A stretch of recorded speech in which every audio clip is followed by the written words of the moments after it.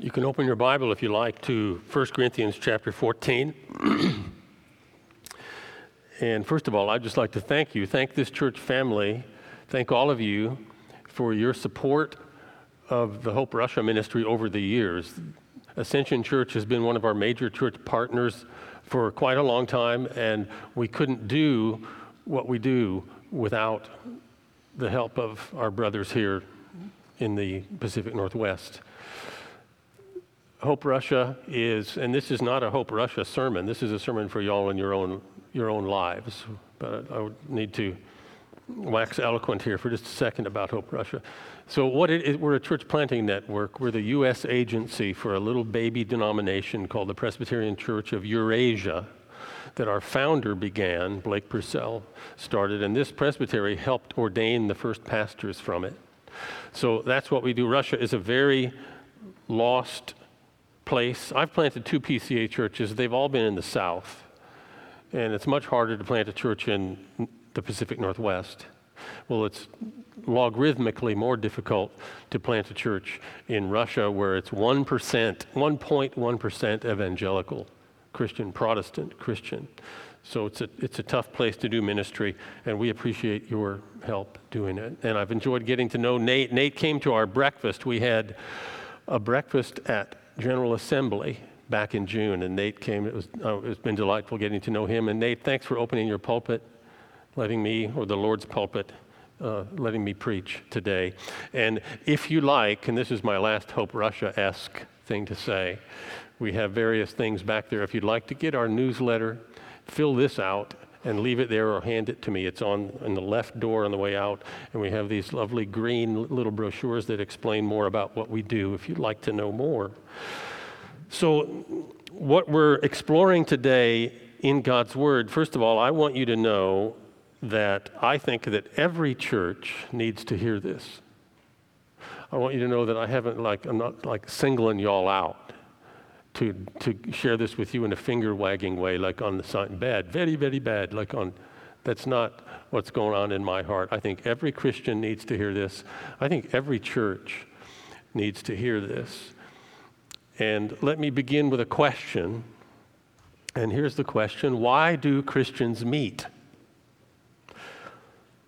Looking in the Bible, what are the non-negotiables for why Christians get together and do like what we're doing here this morning, and when we gather together in homes, fellowship groups or community groups, whatever people call them? What are we trying to accomplish when we do that?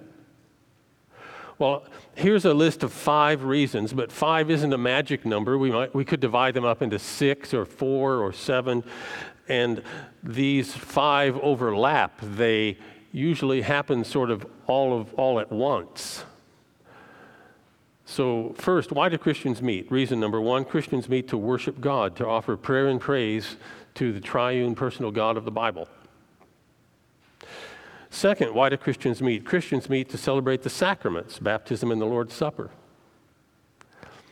Third, Christians meet to propagate a biblical worldview, to study and apply the Bible focused around the gospel, the life, death, resurrection, ascension of Jesus and return of Jesus, and to pass that on to the next generation as well. We meet to propagate a biblical worldview.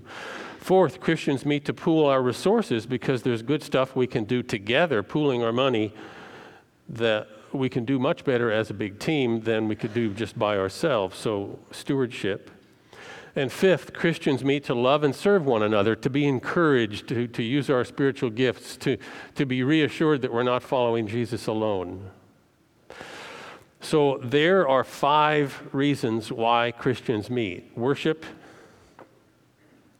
sacraments, Bible, generosity, and spiritual gifts /service/fellowship.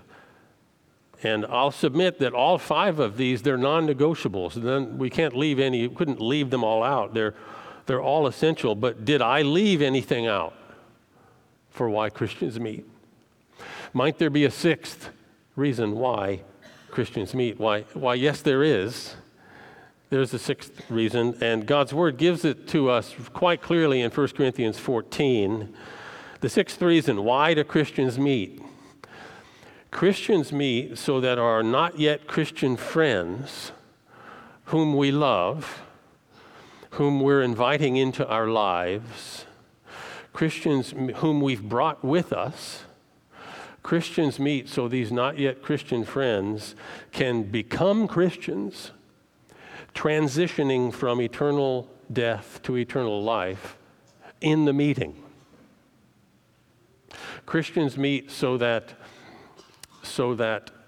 people who don't yet know Christ can encounter Christ by encountering his body, his presence on earth. Very, very important. Before I read the text, there's two pieces of background information that I need to layer in. The first one is that 1 Corinthians 14 comes at the tail end of what is probably the longest specific discussion of how to manage Christian gatherings in all the Bible. 1 Corinthians 10, 11, 12, 13, 14. 5 straight chapters on the care and feeding of Christian meetings, like this one or like ones that go on in homes. Second piece of background information to layer in, some complex mathematics here. 1 Corinthians 14 comes right after chapter 13, where Paul has his famous love tribute there. Love does not seek its own. Love is patient. Love is kind. So yes, 1 Corinthians 13, it's great to read it at weddings, and I'm all for that. But what we're looking at today is probably the most direct application of the love principle, because it's right on the heels of the love discussion in chapter 13. When we love as Christ loves, chapter 13, what will that look like in our meetings? Chapter 14. So, let me read just a few verses for you. It's 1 Corinthians 14, starting in verse 23. And God's word says this: "If therefore the whole church comes together and all speak in tongues, and outsiders or unbelievers enter, will they not say that you're out of your minds? But if all prophesy, and an unbeliever or outsider enters, he is convicted by all. He is called to account by all. The secrets of his heart are disclosed, and so, falling on his face, he will worship God and declare that God is really among you." So let's go through it again, stop and start. I'll read a little section and we'll stop and think about that, and we'll go through it, another trip through the passage. "If therefore the whole church comes together," that's pretty clear that it's talking about this kind of a thing like what we're doing today. "And if the whole church comes together and all speak in tongues," what's that? Some Christians have a serendipitous, intimate way of talking to God and about God that transcends the known vernacular. And it's not the main point today at all. These Christians don't usually claim it to be revelatory, but tongues is only the surface issue here in 1 Corinthians 14, in this part of God's word. Speaking in tongues is not the main point. Something else below the surface, there's a deeper issue, a deep structure issue. The main point has to do with helping people who haven't found Christ yet find him in the meeting itself. So Paul gets to that deeper structure issue next. "If therefore the whole church comes together and all speak in tongues, and outsiders or unbelievers enter, will they not say that you're out of your minds?" So the deep structure issue here is loving, is ministering to the unbeliever in this gathering, because that helps, that honors, makes Jesus happy. I know Jesus is filled with joy. I'm a theologian. But it makes Jesus happy when you bring someone who doesn't know him in tow to, in this gathering, helping people who are on the road toward Christ find Christ in the meeting. Why? Why do that? Well, because we love them. So if you're on the road toward Christ, investigating Christ, we're sort of talking about you today, but we're more or less talking more about ourselves, how to love you better. So we're not trying to put you on the spot. If that describes you, the members of the Corinthian church were doing the tongue-speaking thing all at once in their public gathering, in their big meeting, and Paul is concerned with the effect on the newbie. It's all about that new person, someone for whom this was their initial exposure to Christianity. Paul's concerned that Christians sometimes do things that makes their guests quite logically conclude that Christians wear tinfoil helmets. And we don't want to do that. So there's the next line. Would they not say that you're out of your minds? So God's word is concerned that our invited guests who don't know Jesus yet, who we brought with us because we loved them, he's concerned that they might be drawn closer to Christ and his body rather than confused or repelled by what is going on in this meeting and how it's done and the attitude with which it's done and so on. Let's move on. But, verse 24, if all prophesy and an unbeliever or outsider enters. Now, what on earth is that? What was this prophecy going on in Corinth? What did it look like? What did it sound like? Well, Corinth is in Greece. Greece, this is a Greco-Roman culture, and this prophecy here is probably best understood not in a Hebrew prophecy sense, but in a Greco-Roman prophecy sense, more like the oracle at Delphi and that sort of thing. So Hebrew prophecy came typically with revelatory force. Thus saith the Lord.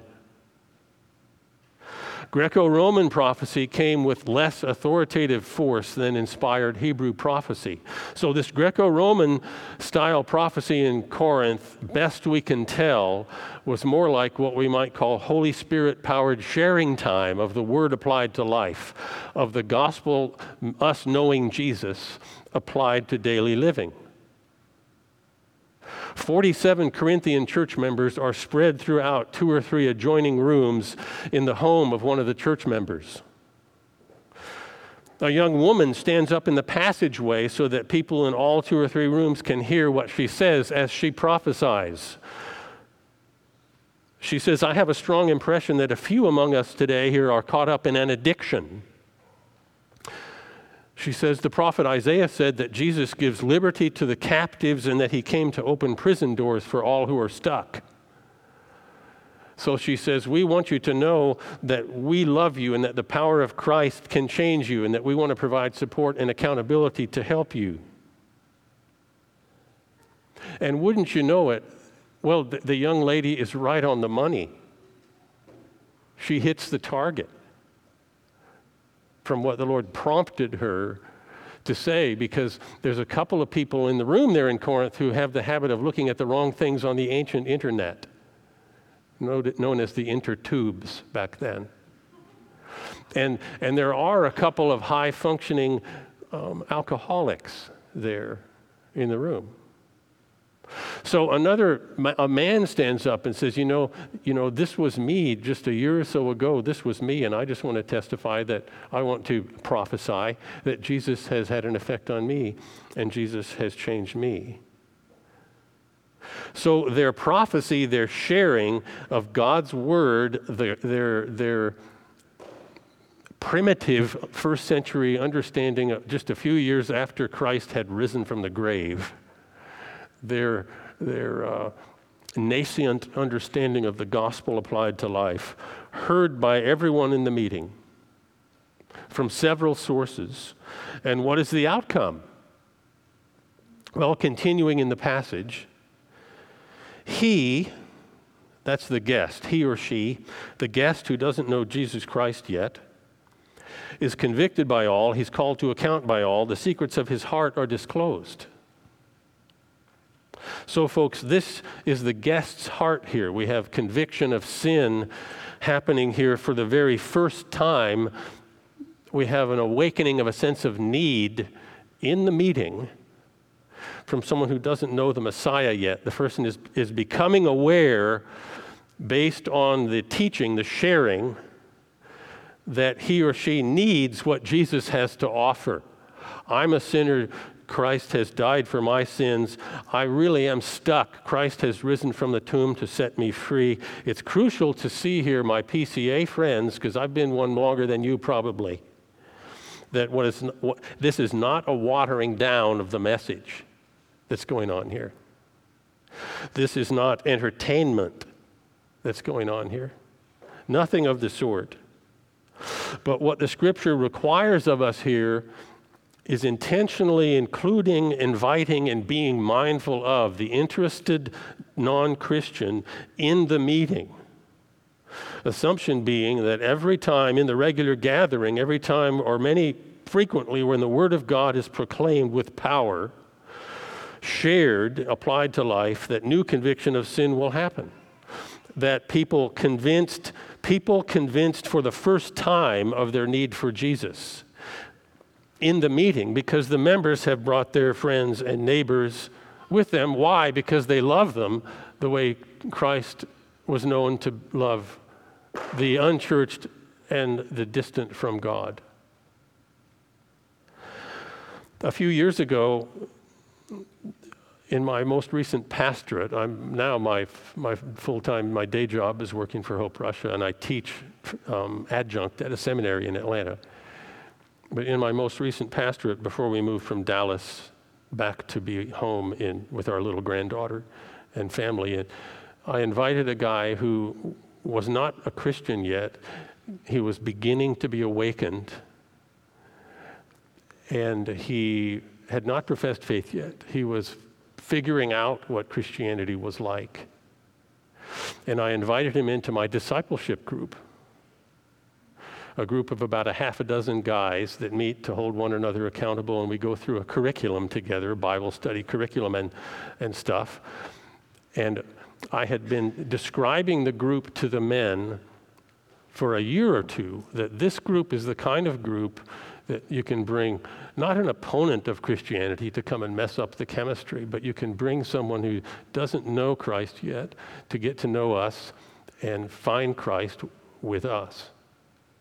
So this man, Glenn, joined my discipleship group.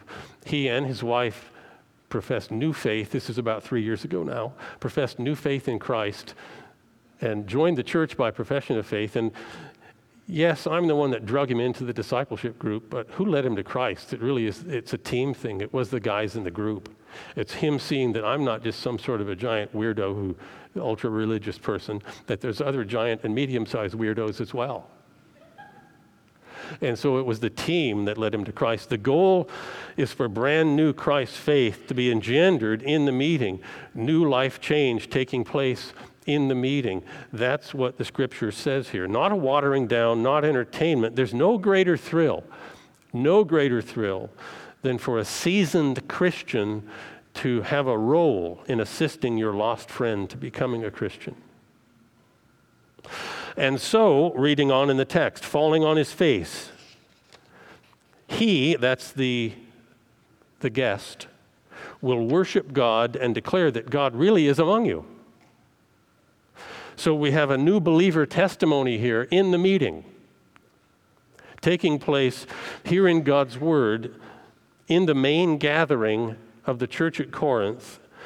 The guest decides that he or she is going to prophesy as well, and says, I've been coming here for quite a while, but by George, I think I just got it. With this now baby Christian speaking out, saying, God is among you, Paul was quoting the Old Testament prophet Isaiah, the passage we read about 20 minutes ago, chapter 45, verse 14.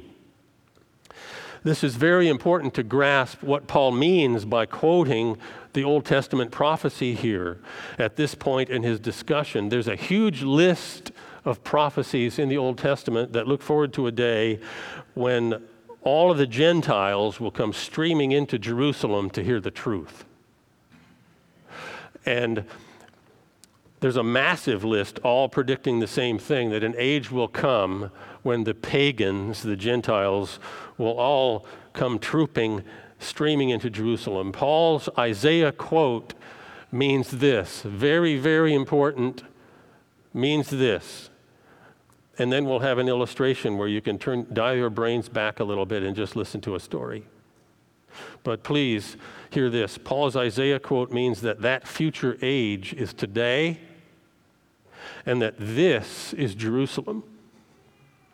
And that your as yet unbelieving guests of this huge, your as yet unbelieving guests, non-Christian friends streaming in here because you brought them into the meeting, that's the fulfillment of this huge amount of Old Testament prophecy. The lost streaming into the meetings of Ascension Church is the fulfillment of the oft-repeated prophecy that the nations will stream into Jerusalem. It's that important. It's that central to the apostles' understanding of the gospel and of ecclesiology, the doctrine of the church. So your friend at the golf course is the nations. This is Jerusalem. Your next door neighbor is the nations. Your discipleship group is Jerusalem. Why do Christians meet?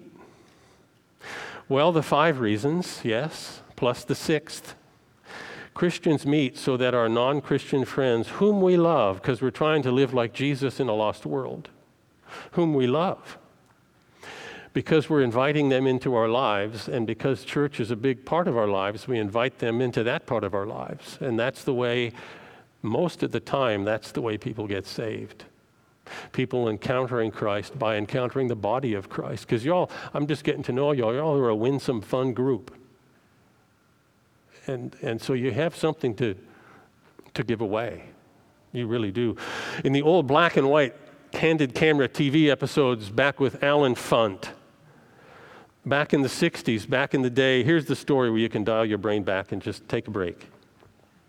Back when gas stations were also auto repair shops, the candid camera crew removed the engine from a car, and they placed a photogenic young woman in the driver's seat of this engineless car, and then they pushed it over the crest of a hill. It rolled about half a mile down to a gas station, and the photogenic young woman coasted up and asked the unwitting attendant to check the oil. And he lifted up the hood and saw straight through to the pavement. He said, "Ma'am, where's the engine in this car?" And she said, "Well, it's right in there, of course. I'm not a mechanic." So the attendant leaned so far under the hood looking for the engine that his feet came up. Both feet came up off the ground. And he came back and said, "Lady, your car ain't got no engine." She said, "Well, how did I get here then?" And she said, "Well, can you have that fixed by lunch? I've got an appointment." So an automobile is made up both of essential and optional components. The engine is a vital component, of course. Tires, transmission, fuel tank, drive shaft, ignition system, all things that you actually have to have. But there's optional stuff that you really don't need. You could get along without it, like being able to electronically control your side mirrors without having to reach outside. I mean, that's cool, but you don't really need that. Or like a radio that adjusts its volume based on how fast you're going so you can turn the radio down by slamming on the brakes. That's cool, but you can live without that.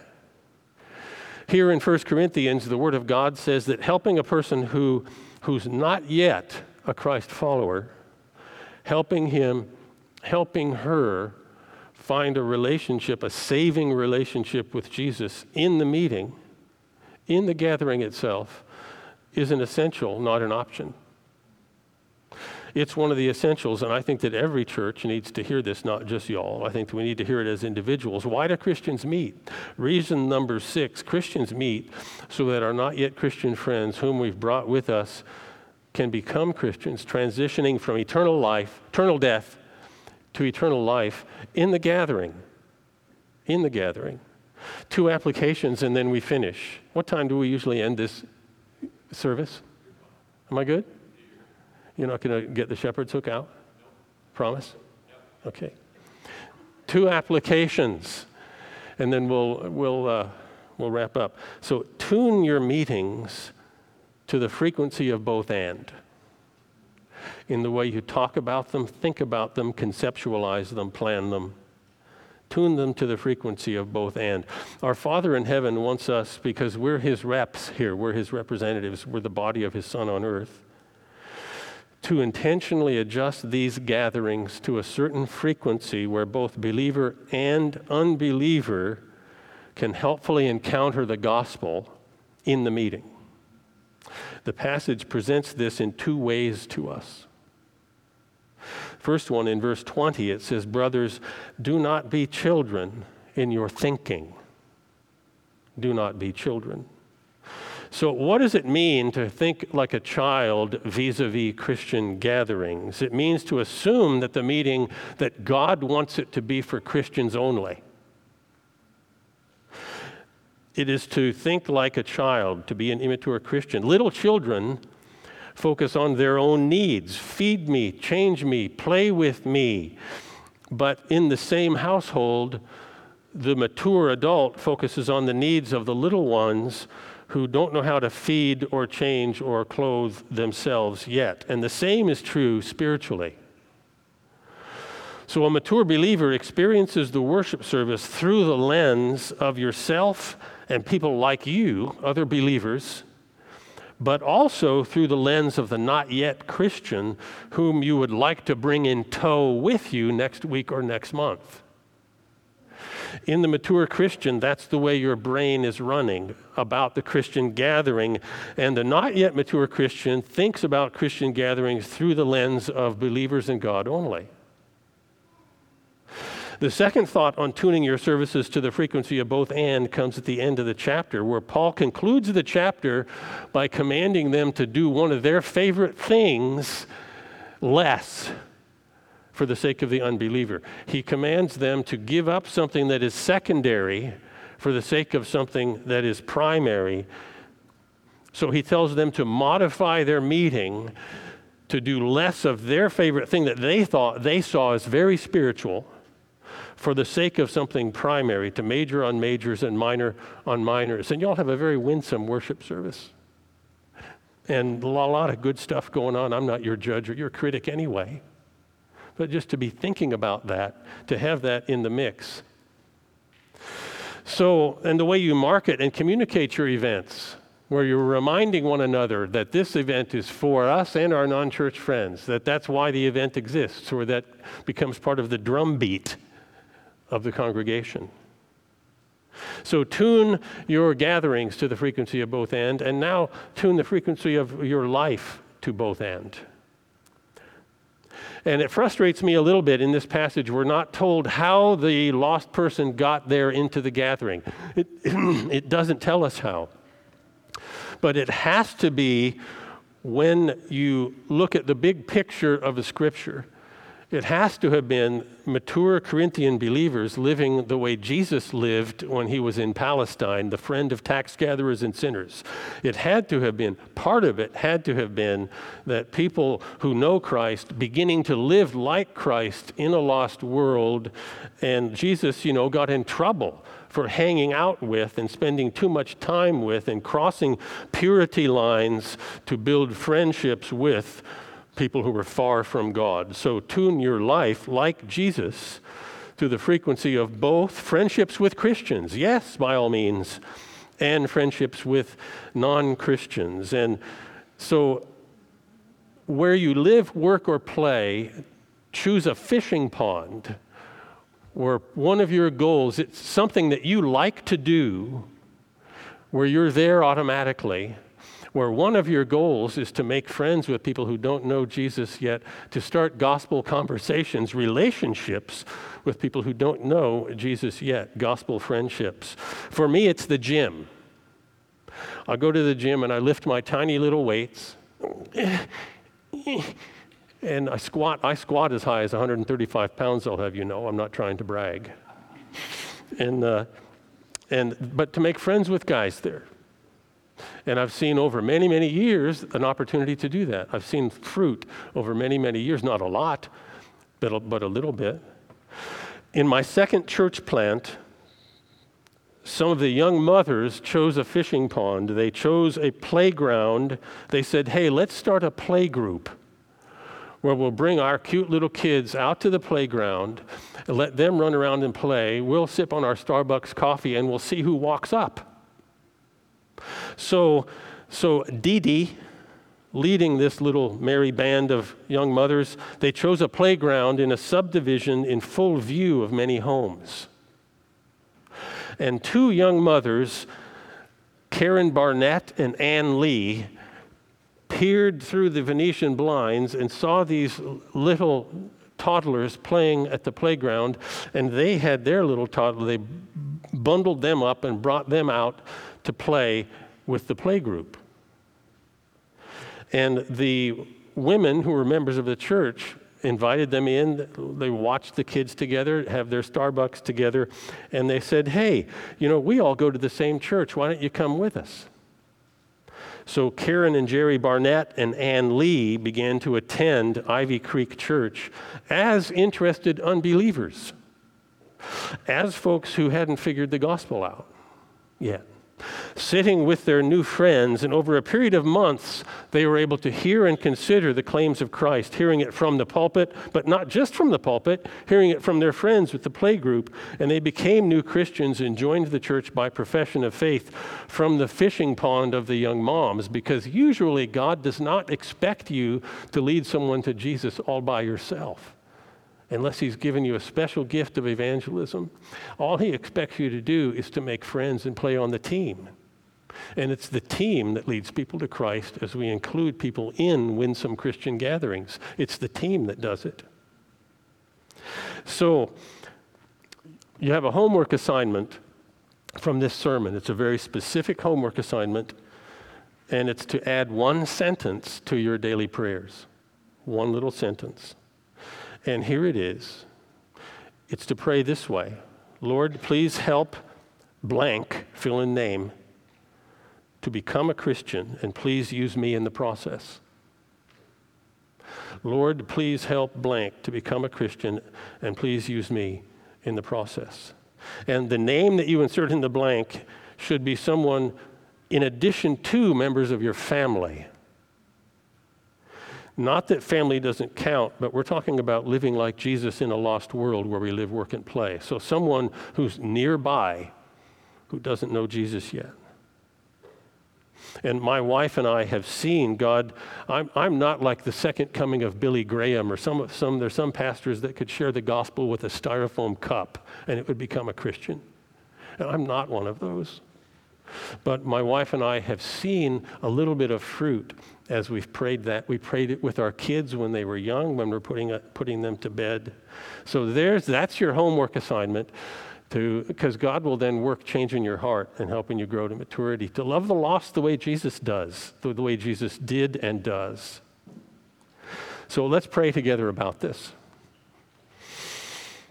Father in heaven, for those who were saved as adults, like me, we thank you that back then there was a place where an outsider was free to come and inquire and to make friends and decide to become an insider. We thank you for providing that environment for us. And I thank you for the winsome folks here in this church and all the things, good things that are going on for your kingdom and your gospel. And I ask that you would richly bless them, that all six over the years ahead, all six key things in meetings would happen. So bless them in that, we pray. In Jesus' name, amen.